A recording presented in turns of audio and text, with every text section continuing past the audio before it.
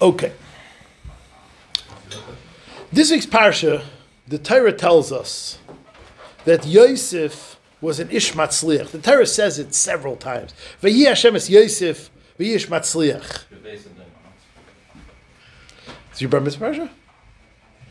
Is your bar mitzvah parsha? The next pasuk, v'chol asher oisa Hashem matzliach b'yadav. V'chol asher oisa, everything he did, Hashem was matzliach. Weiter, the Torah says, Basher Hashem itay, Basher hu oisa Hashem matzliach. Everything Yosef did, he was matzliach. Really?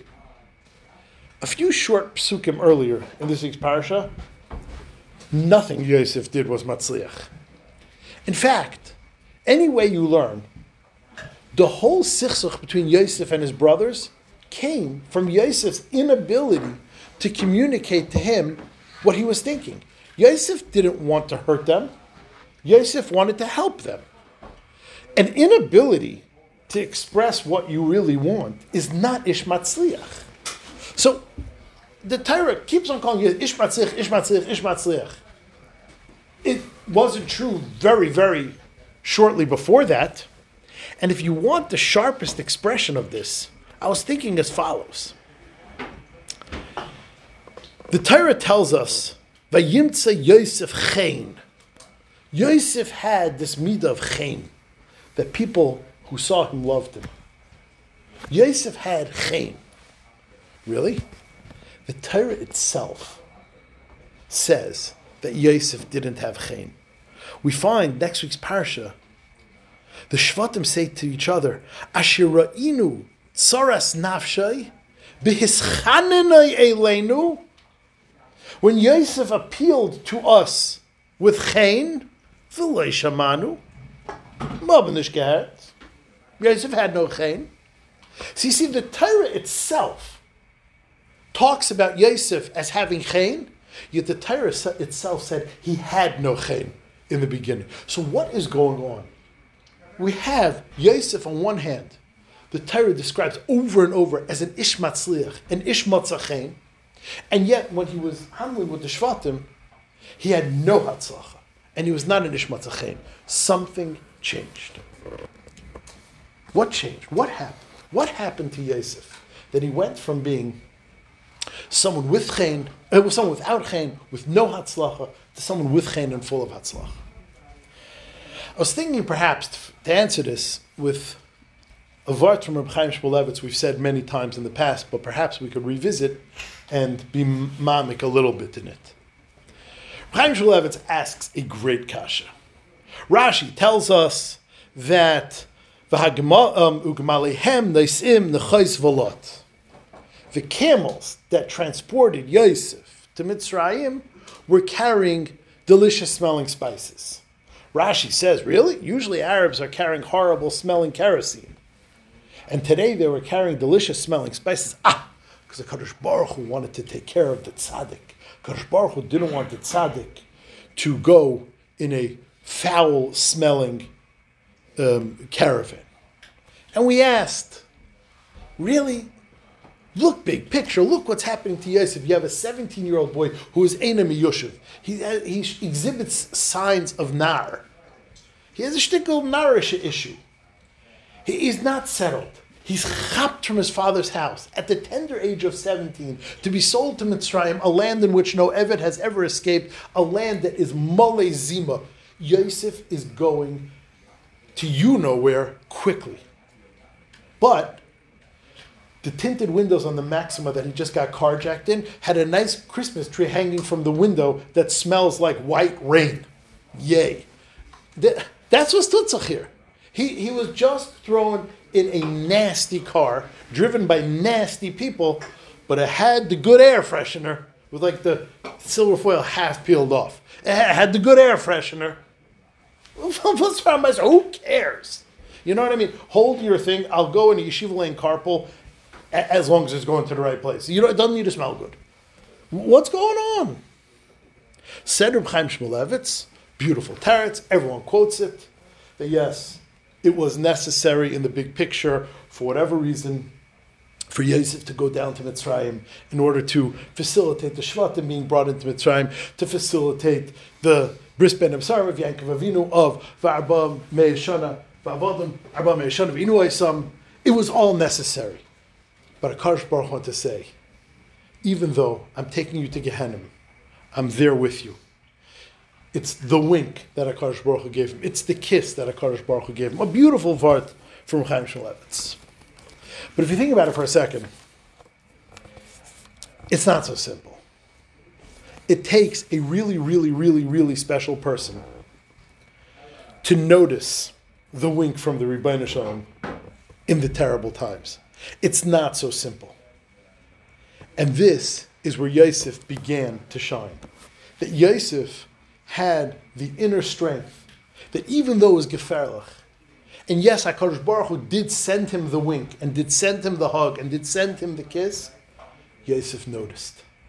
Yosef noticed the bright Nakuda, focused on the bright Nakuda, used the bright Nakuda as a new baseline to work with, and made himself great from that Nakuda. That is the godless of Yosef. And that is what makes you an Ish Matzliach and an Ish Matzachein. You want to know how a person goes from being someone who's not Matzliach to someone who is Matzliach? It's a person who can find the bright spot in the darkness, dwell on it, focus on it, capitalize on it, and make it into the new you. And that is the definition of an Ish Matzliach. Yes, there was a massive change. When was the change? The change was when Yosef noticed this. And that is the yesod of an Ish Matzliach and an Ish Matzachein. I think you see this in a Sfas Emes. Sfas Emes said in Talmud, when Reuven showed up at the bar, Reuven saw that Yosef wasn't there. He said, "Va'ani ona ani ba, I'm dead. Ona ani ba, I can't exist anymore." Why was Reuven's reaction so severe? Did he accept achrayus on Yosef like Yehuda did later for Binyamin? No. Why was his reaction so severe? The Sfas Emes explains beautiful, so teef and so beautiful. Says the Sfas Emes, Reuven was named Reuven, Re'uma ben Beni leben Chami. The contrast between Reuven and Esav. Says the Sfas Emes, you know where there was this contrast between Reuven and Esav? In this midah. Reuven knew that his future depended on Yosef. If you look at the Sfas Emes, he goes through it. Reuven did certain averos that only Yosef can be mechaper for. Reuven understood that his ticket was through Yosef. And Reuven accepted that. And Reuven accepted that I will only have a future as long as Yosef props me up. And Reuven accepted this, and when he chapped that Yosef is not there, he said, I'm dead. Vani on aniba. You know why? Because Reuven knew and accepted his future is totally in Yosef. Whereas Esav was told, your future is totally in Yaakov Avinu. Your future is totally in being subservient to Yaakov Avinu. When you're subservient to Yaakov Avinu, you will have success. And the Sfas Emes says we found this historically. Whenever Esav is nice to Yaakov, they blossom. Look at America. And the Sfas Emes said, in this Nekuda, Esav is contrasted with Reuven. They both were informed, your future depends on somebody else propping you up. Reuven accepted it and Yosef didn't. Where did Reuven learn this from? He learned it from Yosef. Yosef had this midah that wherever you are, even though you are dealt a bad hand, accept it, look at the positive, focus on the positive, dwell on the positive, and grow from the positive. The Sfas Emes makes a beautiful diuk. Vayitenehu el beis hasoyhar. They put Yosef in jail. Vayihisham beveis hasoyhar, and he was in jail. Mamish, extra words. They put Yosef in jail, and he was in jail. That's usually what happens when they put you in jail. What do you mean? They put you in jail, and he was in jail.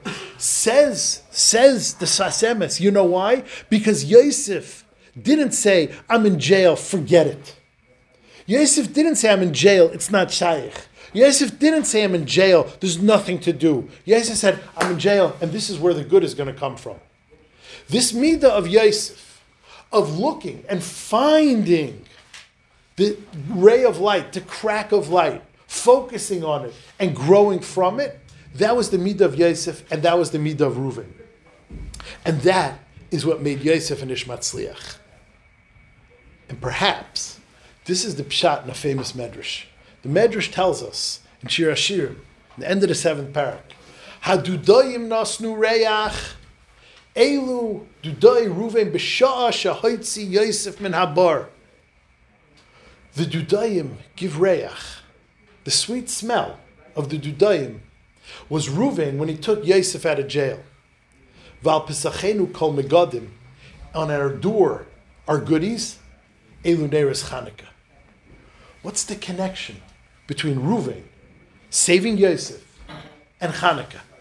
This is the connection.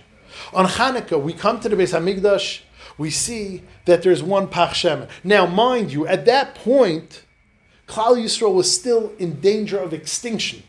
Klal Yisrael was still in danger of being totally wiped out. And you're focused on the Ner, and beside, what's one Pach Shemen going to do? And beside, Tum Hotra B'tzibur, but what do? They thought, we have a Pach Shemen. We have a Yontif to make. Klal Yisrael focused on the Pach Shemen. They found the ray of light. They focused on it. They used it as a baseline from which to grow from. That's Ner Chanukah. Where's this from? This is from Reuven when he saved Yosef from the bar. This midah that Yosef taught us, this midah of how to be an Ish Matzliach, and that is the Chain in Chanukah. Good Shabbos, good Yontif, Afreilich in Chanukah.